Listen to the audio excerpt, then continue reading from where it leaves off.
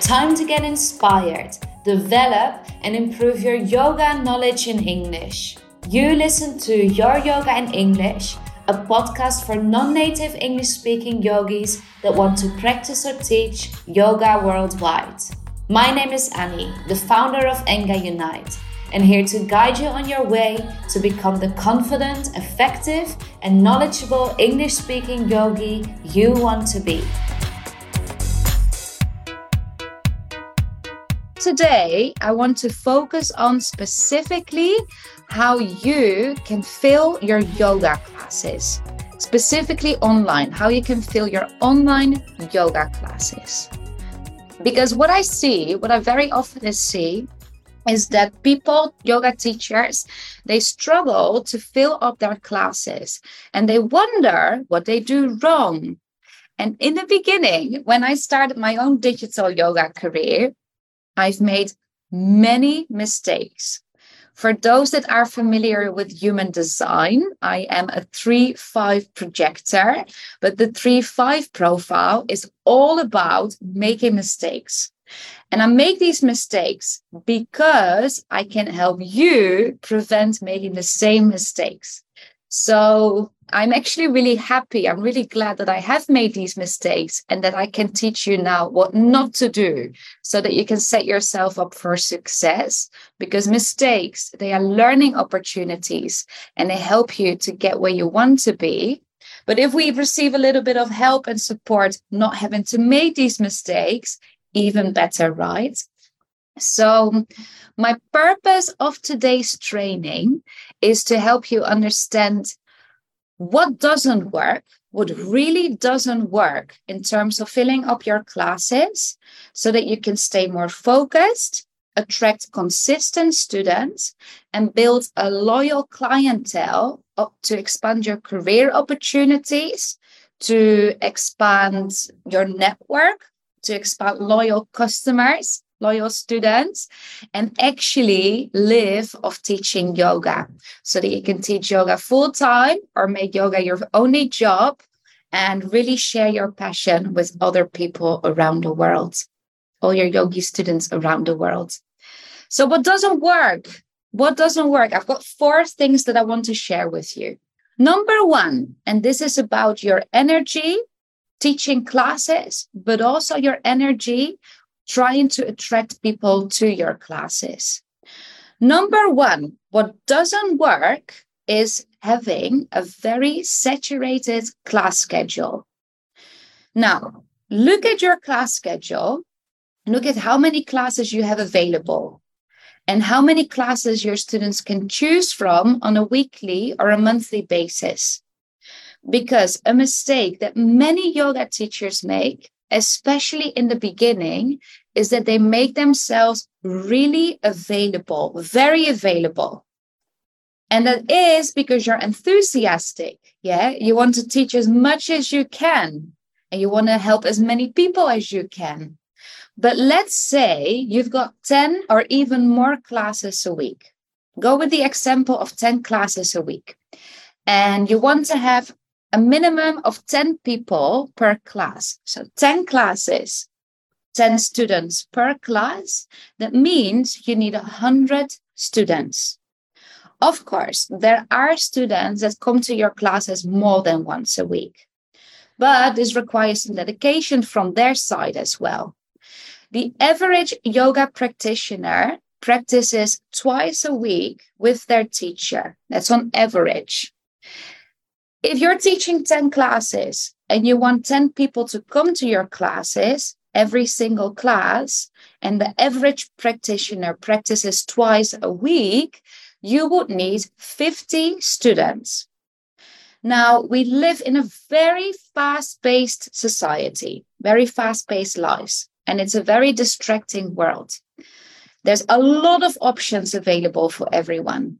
When there's a lot of options, people get overwhelmed. When there's too many options, people want to go for the easy route, and the easy route is not doing anything.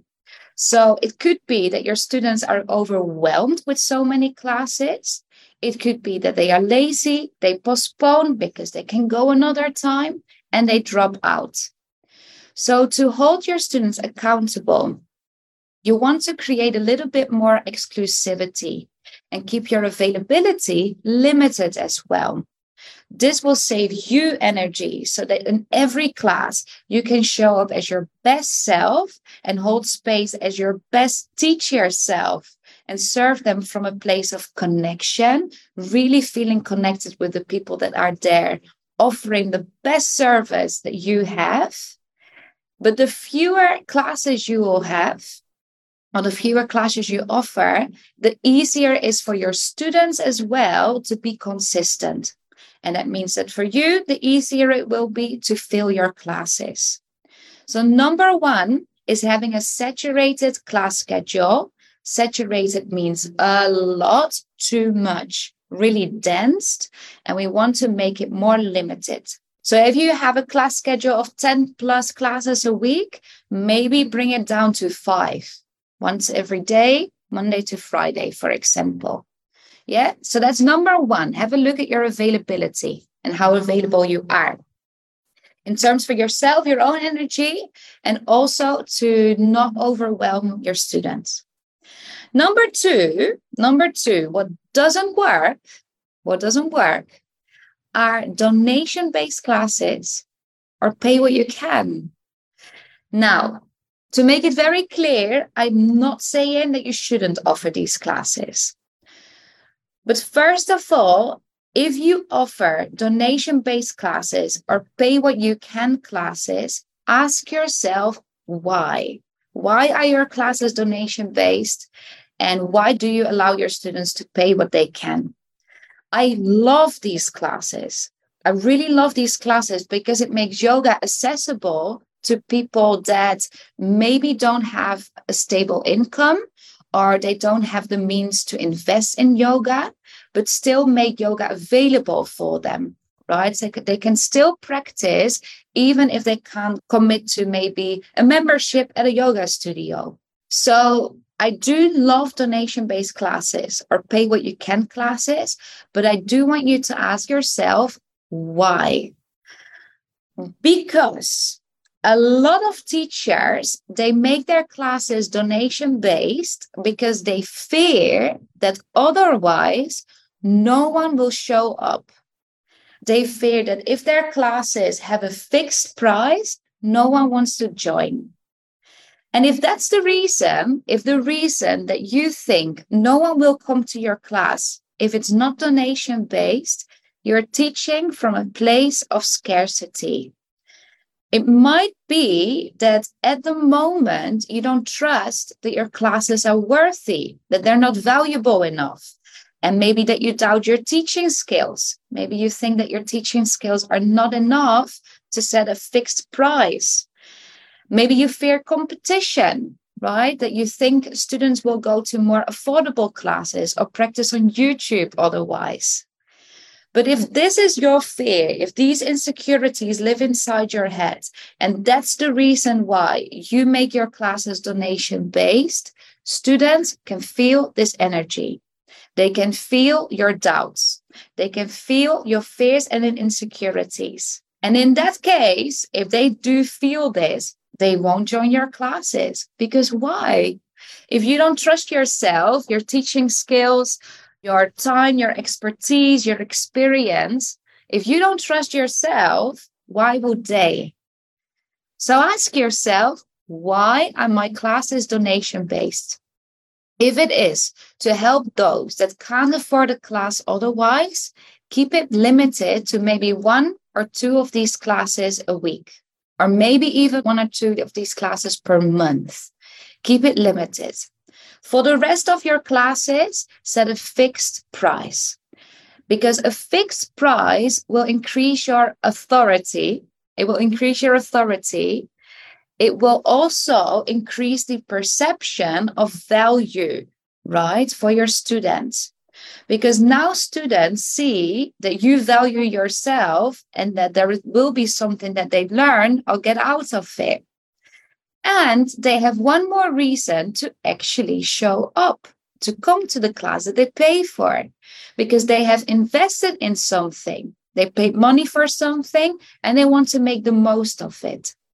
Students that pay for classes are more serious, they're more loyal, and they're more consistent.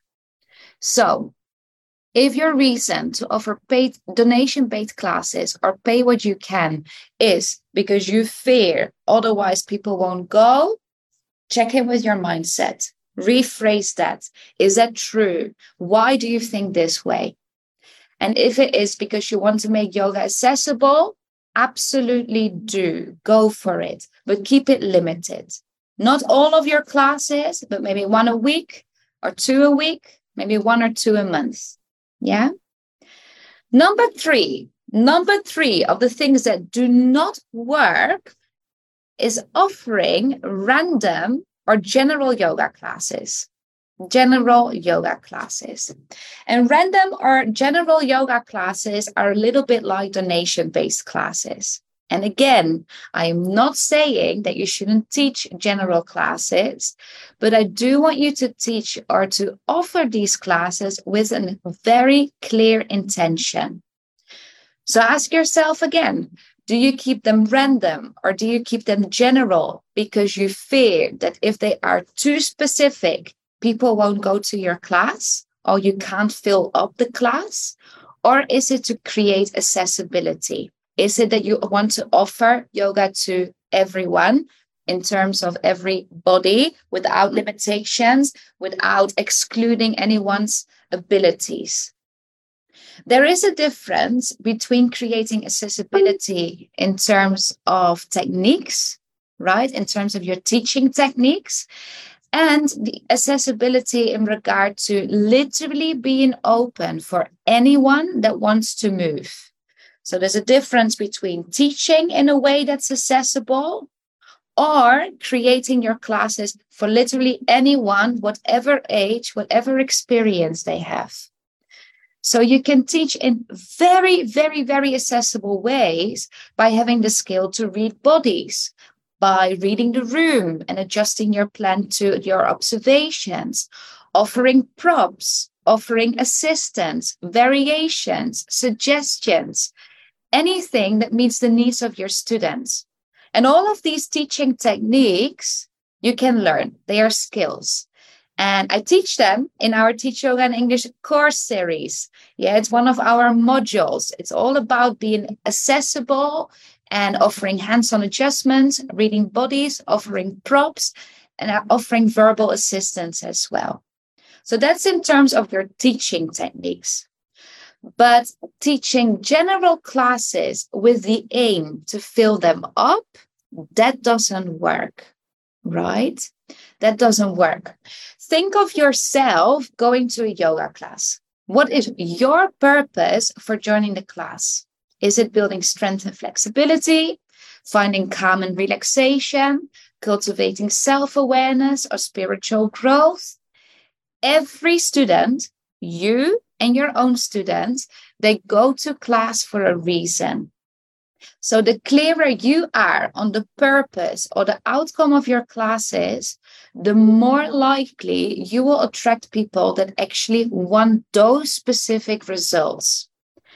So in your class descriptions, we're speaking about this right now, or even your class titles, be very clear about who the class is for, what they can expect to learn, to do, grow, or improve, and how you're going to take them from point A to point B. Describe the outcome. Describe what they will do or have achieved after your class. Yeah, be specific.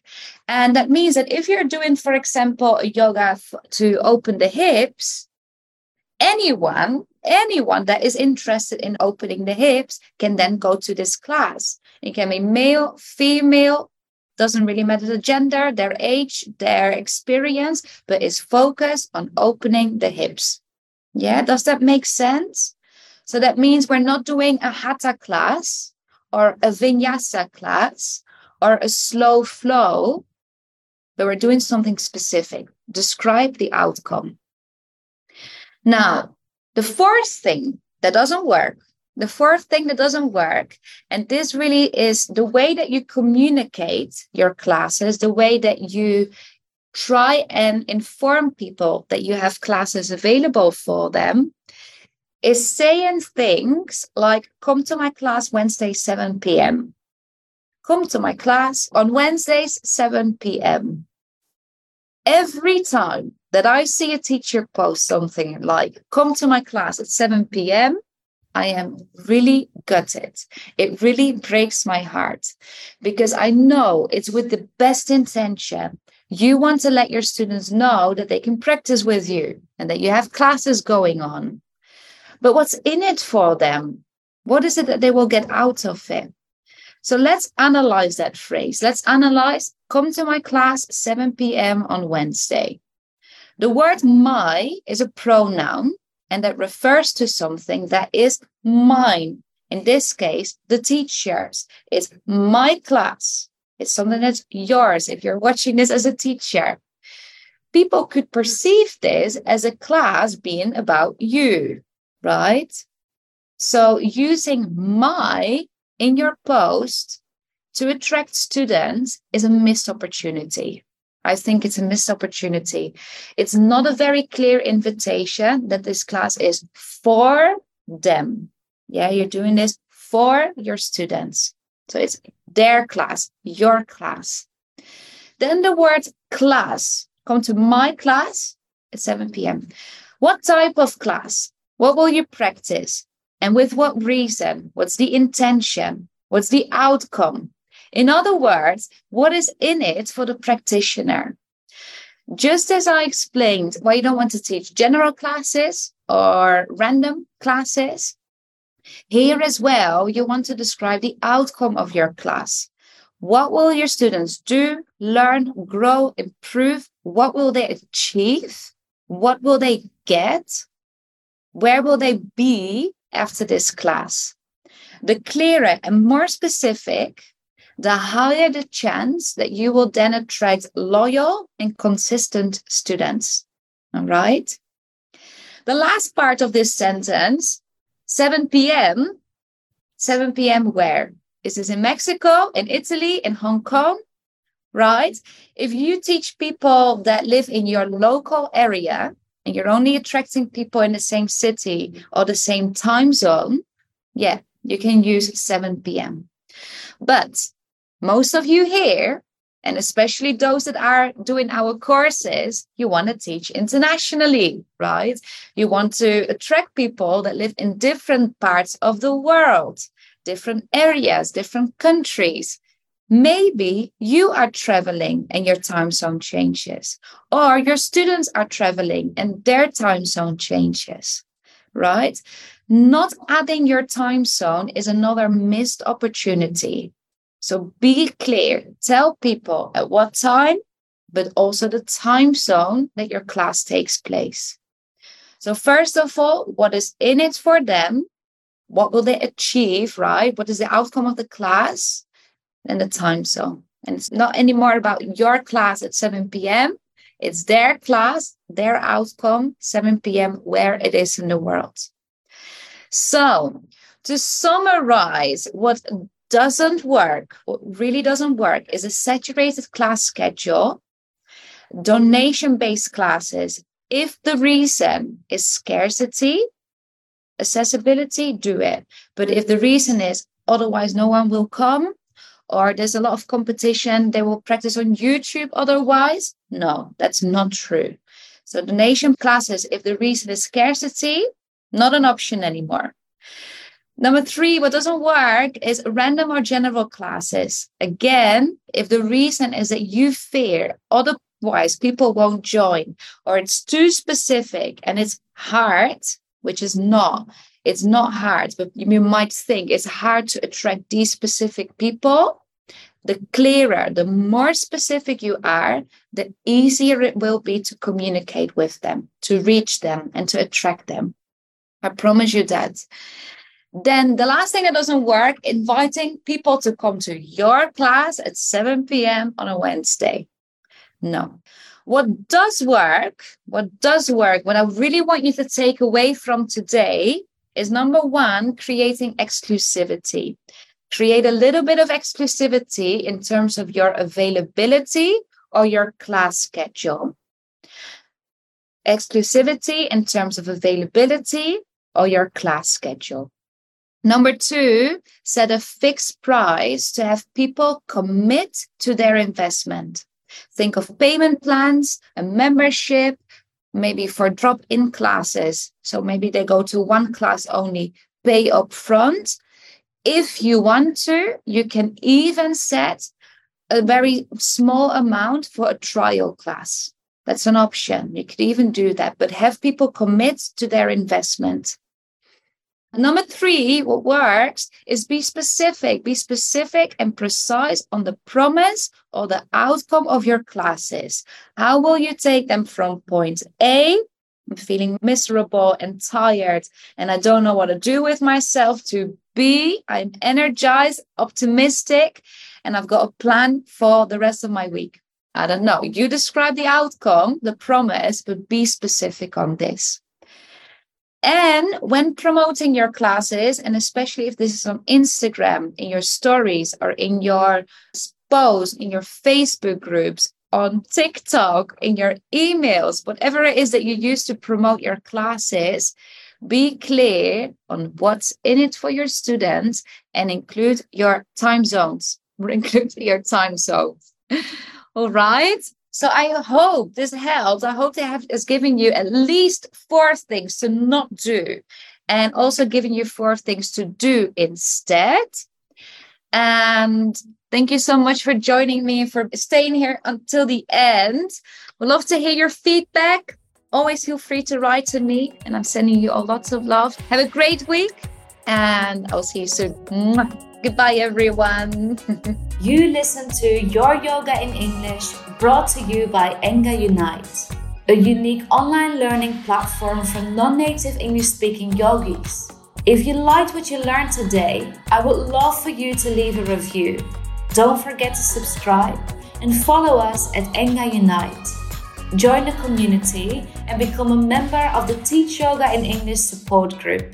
Check out our continuing education membership that offers you the chance to develop your skills and expertise through self-paced learning and live classes and training.